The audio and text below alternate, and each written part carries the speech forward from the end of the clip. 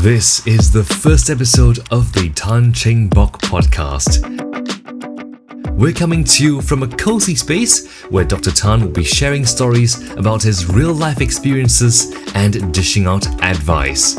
But that's not all. Doc will also personally answer your questions, he has many, by the way, to learn more about his online friends. So, the big question is, how can you be part of this show? Well, if you have a phone or a computer, which is probably how you're listening in right now, you just need to send in your questions to ask@tanchengbok.org or go on Instagram and DM him. Now, let's jump right in with our mystery co-host and Dr. Tan. Hi Doc, welcome to the first episode of your podcast series. Are you excited to begin? Yes, I'm very excited. We hope you like this cozy space we've set up for you.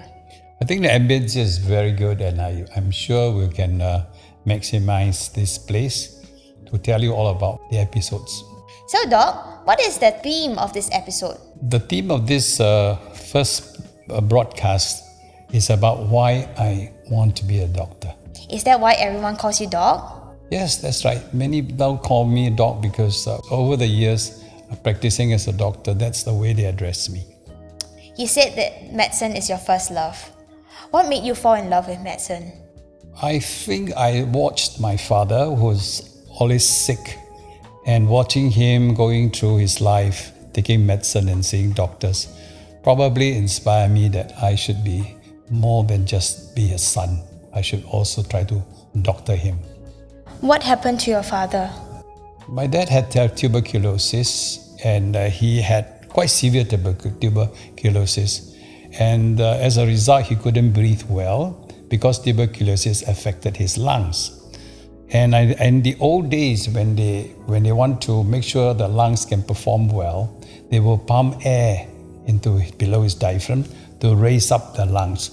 So that was very, very quite pitiful to see him struggling to breathe, even with all this medical help.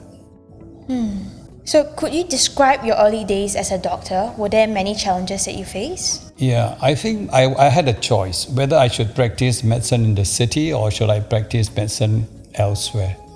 So that was a conscious decision, and I decided after watching some of the doctors, my doctor friends, practicing in the very cozy environment, I decided that that's not what I want. I want to practice medicine based on what I've been taught in medical school, and that is that I should be at a place where I can really maximize my role as a doctor. So I chose a village practice instead of a city practice. And these are based on some of the values and principles you believe as a doctor? I think to be a doctor, you need not only skills, but you also need compassion. You need to have a good relationship with your patients and go beyond just being a doctor. There are also social issues in the surrounding. So I thought that if I were to practice in the village, all the ambience would be quite right for me to actually maximize my training as a doctor.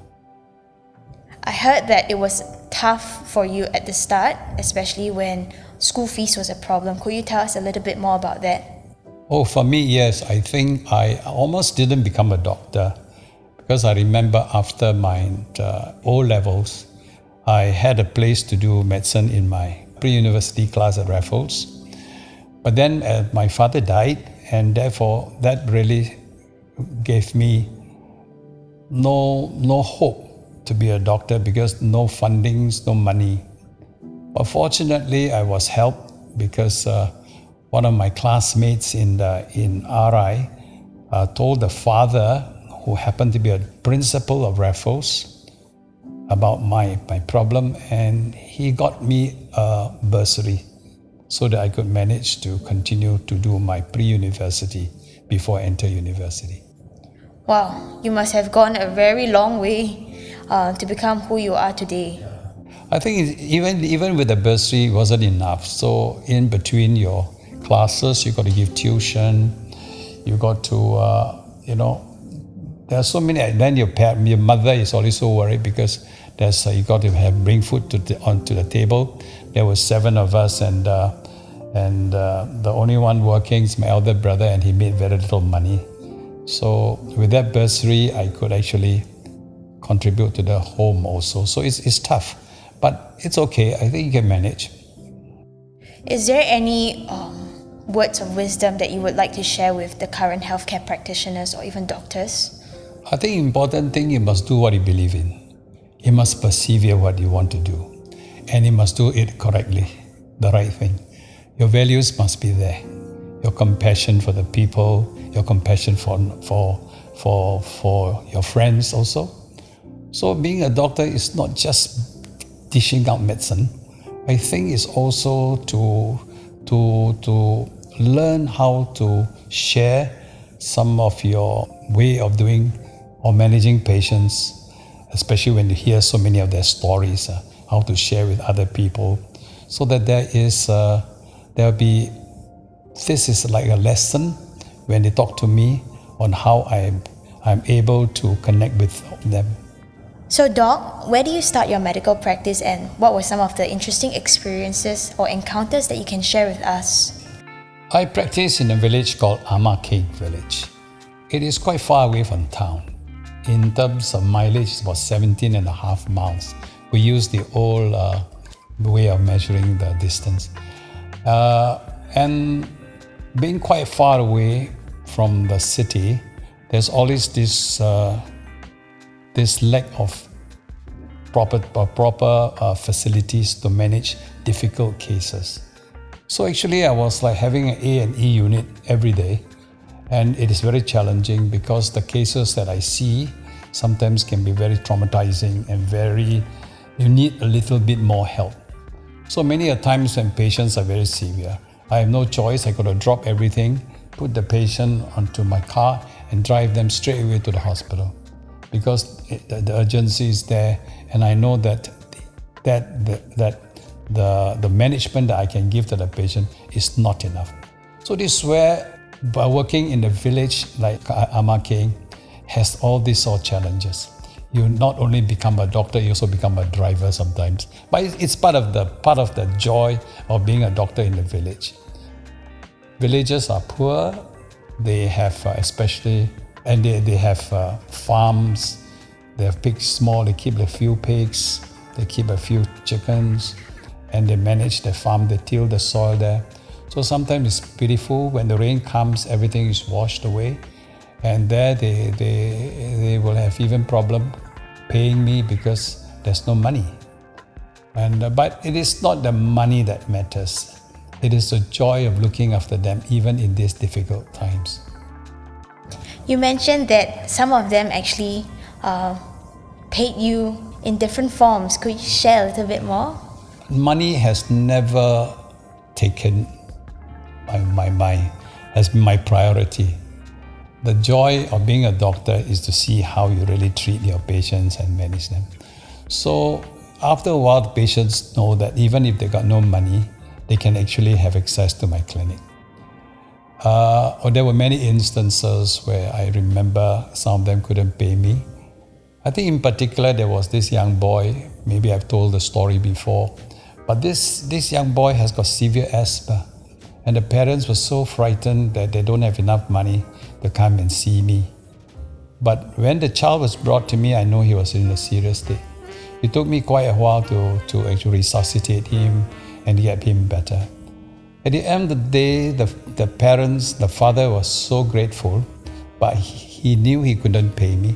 So he gave me his wedding ring, which really touched me and really made me very worried, and said, my goodness, this poor chap must be really poor to part with his wedding ring.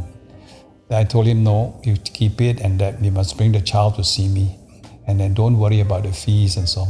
So more than 10 years, his whole family came to see me, and I treated them. And you see, you must have faith in people, and I have faith in them.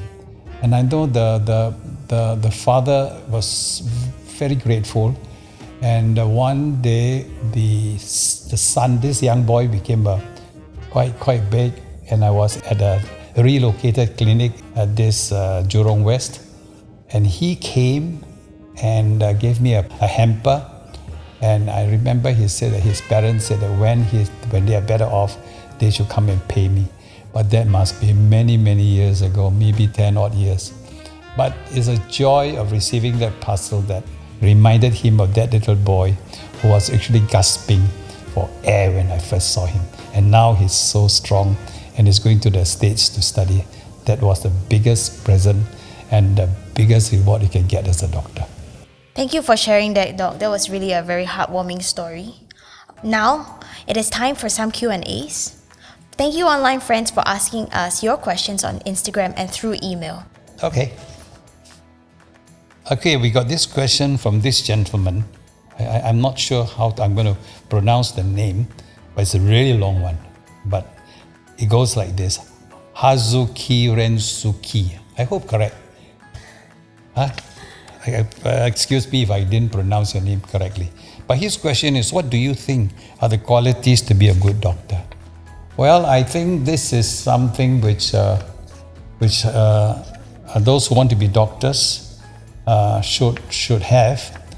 That is compassion, caring, but don't let money be the most important thing when you become a doctor, because that may cloud your ability to be a good doctor. So if you put it aside and think of how best you can really contribute to the people you are serving, I think that is far more important. So the qualities, I think, will come naturally when you're in that type of environment, looking after the patients, all these things like compassion, caring for them. Don't only care for it, it's a family, and also the environment they are staying in, that you should have some idea and some feel of how they are managing their lives in that kind of environment. Okay, there's another question, and it's by Violet YSM, correct? And her question is, Dr. Tan, what is your formula for making yourself so energetic and active at your age? I think this is a very interesting question. I think the most important formula is, first, you must enjoy the company of friends. And your friends must be a wide-ranging. Don't just concentrate on meeting people of your age group. Talk to them all the time. I think you must expand that field and go and meet very young people. Like I know I'm sitting before me are 3 young people recording this podcast.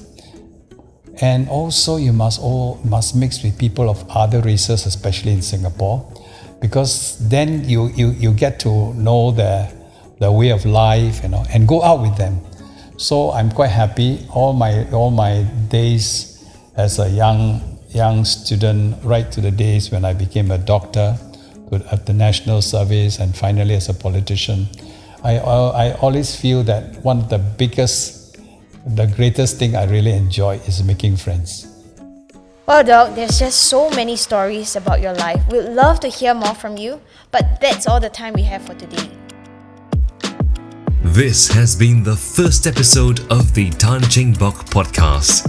Please follow Dr. Tan on Facebook and Instagram, and follow this podcast on Spotify, Apple Podcasts, and Google Podcasts.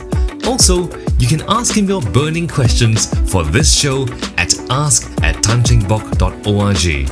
So, Doc, any parting words? Remember, online friends, no bad language. Bye.